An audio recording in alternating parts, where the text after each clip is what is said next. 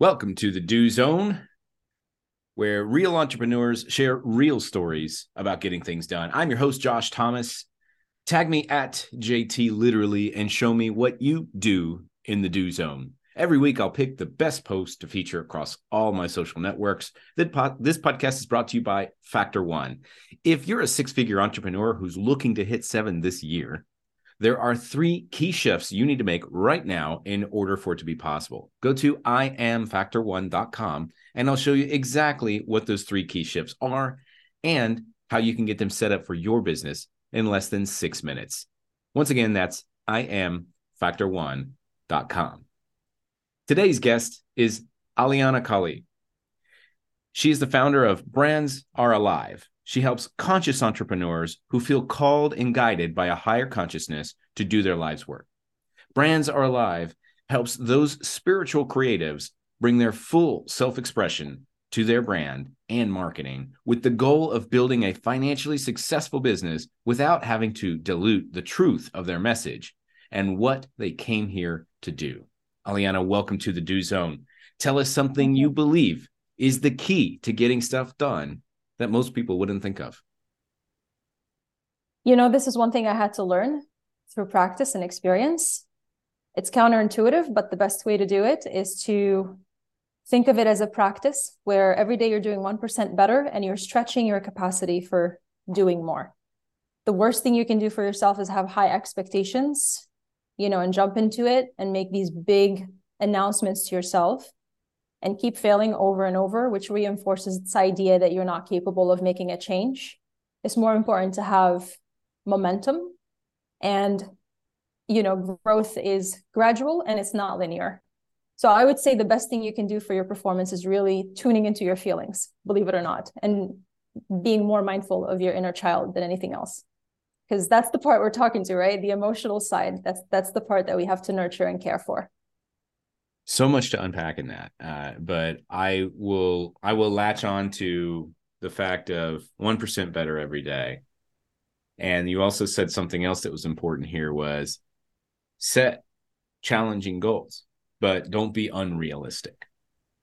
And that's where I've run into so many problems working with entrepreneurs who say, I want to make $100 million this year, but they haven't cracked 1 million yet. And that's cool, man. Like, I want you to get there. I want you to be successful. But we also need to set goals that we can achieve. Like I like the SMART framework. And the A in SMART is achievable. And the idea here, and I want to hear what you have to say about this, is that a common saying is, hey, we shoot for the moon, we land among the stars. I think that's jacked up. It's like, I don't want to plan a road trip to Disney World and be okay with Gulf Shores, Alabama. That doesn't work. Yeah. It's like whatever my heart really wants, I'm going for that because that's what I want. I know. But also, I think we have to, okay, so there's a lot I could say, and there's a lot I could say about this. Time is what trips us up. It's not that we don't believe that we can do X, it's that we set some timeline and we think we have to have it. And do you know where that comes from? That comes from discomfort with the present moment, discomfort with what is. I don't like what is. I don't like my current situation so much. I hate it so much. I want to run away from it. So I need to run away from the pain, or not being where I want to be is so painful. I make it mean something about myself. And it becomes this, it becomes like you're just flapping around, and instead of swimming, you're really just flapping. You're putting a lot of energy everywhere, trying to escape the present moment. You need to make the 100 million, like you said, in 1 year, which you don't have a plan for, that you believe in. You feel demotivated. You're lying to yourself every day. Kind of like, I believe in this, but there's no congruency there. That there's inside the fort of your mind, there's a voice that's telling you that you can't do it. And that voice is not necessarily doubt. Sometimes it's like, hey, I just don't believe in the plan that you created for me. Like your mom is telling you, I don't believe in the path. Tell me a better story that I can actually believe in. And it becomes like, okay, I do want $100 million, but maybe I'm not so attached to having $100 million in a year. Maybe I can set that as a vision and then be like, these are the milestones that are exciting, it's very important, right? Like it's not, if it's not exciting, if it's too realistic or too easy, it just doesn't get us moving. But if it's too big, then it's kind of, it's debilitating. So we have to find that balance essentially. Have you found in working with your clients, have you found that people sometimes they set these grandiose goals almost because they know they can't achieve them, and so it's like that's so far away, I can't be judged for not hitting that tomorrow. That is another reason, yeah, definitely. And I've definitely seen that. There's that like discomfort of having to let go of who you are to get to kind of the next level and everything that comes with it. If we have a self-image of being somebody who doesn't achieve, then we're of course going to set things that are going to protect us from moving in that direction. There's a lot into it. It's not, I don't think there's an answer, one answer fits all. But that's definitely a thing. There's definitely a fear of, of that. It's so I've been on 10,000 sales calls, and like there you kind of over time, when you have the same conversation enough, you start to develop these kind of avatars where people have these certain word tracks and thought patterns that are like predictable. And the one thing I have an avatar that I use called Penniless Pat. And Penniless Pat is like, well, first of all, he's broke, and so he has no money, right? But Penniless Pat has all the big words. He's like, oh yeah, man, I want to make all the money, and it's almost like the fact that he's talking so much about money reveals to you that he doesn't have it, and almost reveals to you why. And so when you were saying that of like, hey, we set these goals far off, that's kind of the pattern that I see, and it serves kind of as a good transition into something that you talk about a lot, which is people tend to focus on time management as a way to hit their goals and to stay productive and stay on task. And you already kind of touched on this a little bit, but it's not about time management at all. Time management, actually, you shouldn't be doing that. You should be managing your energy. Could you talk exactly. about that? Of course, yeah. I think you'll agree with me that it doesn't matter if we work on something for 8 hours versus 4 hours. In fact, doing it in 4 hours when it should have taken us technically 8 hours and still doing it well enough is better, right? It's not necessarily about the hustle, but like some people can achieve more in 1 hour than other people achieve in 2 days of work. So it's how you're managing your energy. It's how you're managing your energy in the sense of like your physical energy, your mental energy, and all of that, but also how you're protecting your energy from leaking. Because if you have things in the back of your mind, like thoughts and ideas that are unresolved, emotions, trauma that's not worked through, limiting beliefs, like I said earlier, parts of your mind telling you that this thing is never going to work, seeding the doubts and all of that. All of these things are going to drain your energy, of course. And, instead of having your focused attention on one thing and one thing only and trusting that that's the thing that's going to make some meaningful progress for you, instead, your mind is like scattered in all these other places. And then you're racing against time. And the one example that I heard before that I thought was a really good example, I don't know that men will understand it as well as women do, but like if you're like trying to get ready and you're trying to do it as quickly as possible and you're trying to put on your mascara, and if you're rushing and you poke yourself in your eye, now that thing that would have taken you 60 seconds or 30 seconds, now you have to spend 20-30 minutes fixing everything all over again, and the crying and all of that. It's like, great, you saved yourself 10 seconds there, but it's like I hate it when I poke myself in my eye with my mascara. Right, but it's just one example of when we are flabbergasted, when we are in the energy of not, I don't have time because it's a fact, like I gotta jump on a call in X minutes, but more like I don't have time, with a feeling of scarcity. That's when we stop focusing on what can I focus on, what should I focus on, what is the best use of my time right now, and we start to go more towards trying to control everything else that is not within our control, because we are fighting against time. We make time our enemy, essentially.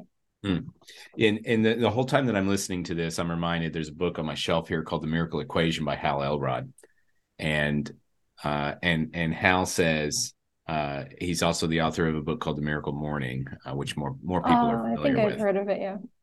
And so Hal says that he talks about time. Now, so a SMART goal, it ends with T, time bound. And Hal says you shouldn't set time frames necessarily.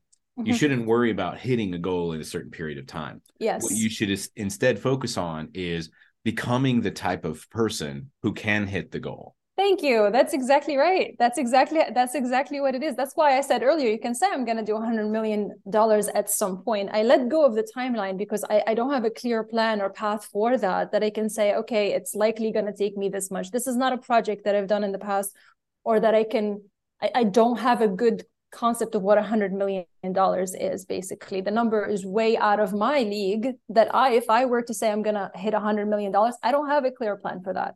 $20 million, I could plug that onto a timeline. 100 million, not so much. $1 billion, forget about it. So everybody is in a different place, and you have to know what numbers are you comfortable with, what ideas are you comfortable with, what can you see in your consciousness, what can you accept, what can you not accept, and let go of the timing. This is why I said we have to make peace with where we are, figure out a way to love where you are, and add more of the things that you can love to your present moment, so that you're not waiting for a tomorrow to live. Like, I've got to make that 100 million so that I can finally allow myself to be this kind of person, do these kind of things.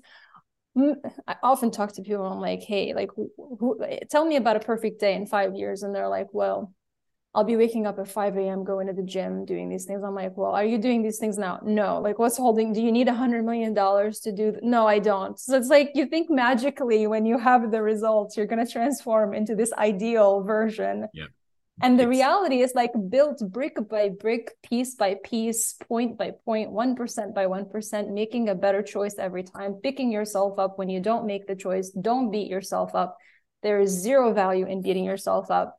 Just what could I have done better next time? What am I going to do differently? What am I going to try? And understand that it's not a linear process. And like I said, stretch yourself, basically train yourself, practice getting better and better at it. It's a skill. and so you mentioned several times about being conscious. And I know that you've built an entire company around conscious entrepreneurs. So tell me a little bit about that. Who is it for, and how can people connect with you? Sure. So by trade, my work is in marketing, right? So it's like, how did I go from branding and marketing to this kind of work, and like diving into creativity and psychedelics and consciousness and all of that? It's basically, I realized that what I needed more than anything is just bring all parts of myself to the work that I do, and make it like, I need all my interests, all of me in the work that I do. I can't do this compartmentalized way of approaching life where I have this box, this square for this one thing, and this box and this square for this other thing. That's not how I like to live my life. And I recognize that a lot of people are in the same boat. They need to be their full, authentic selves everywhere they go, and not have to pretend to be someone that they're not. And I was like, that's important to bring into branding, because historically, branding and marketing is all about looking at what does the market want, and then trying to fulfill what the market wants. But my approach is actually inside out. So getting to know yourself, who you are, who you came here to be, what makes you feel alive, as I like to ask that question. And then from that, finding a way to merge what the market wants with who you are and what brings you more life and more fuel to your soul, essentially. So that's in a nutshell what I do. And now, I mean, how I do that, there are different ways that we do that, but that's the point of everything that we do. It's one thing and one thing only, and that's for people to bring more of who they are to their brand and business and everything they create. So that's what we do at Brands Are Alive in a nutshell. Yeah. I love it. And so how can we learn more about that? Where do we go?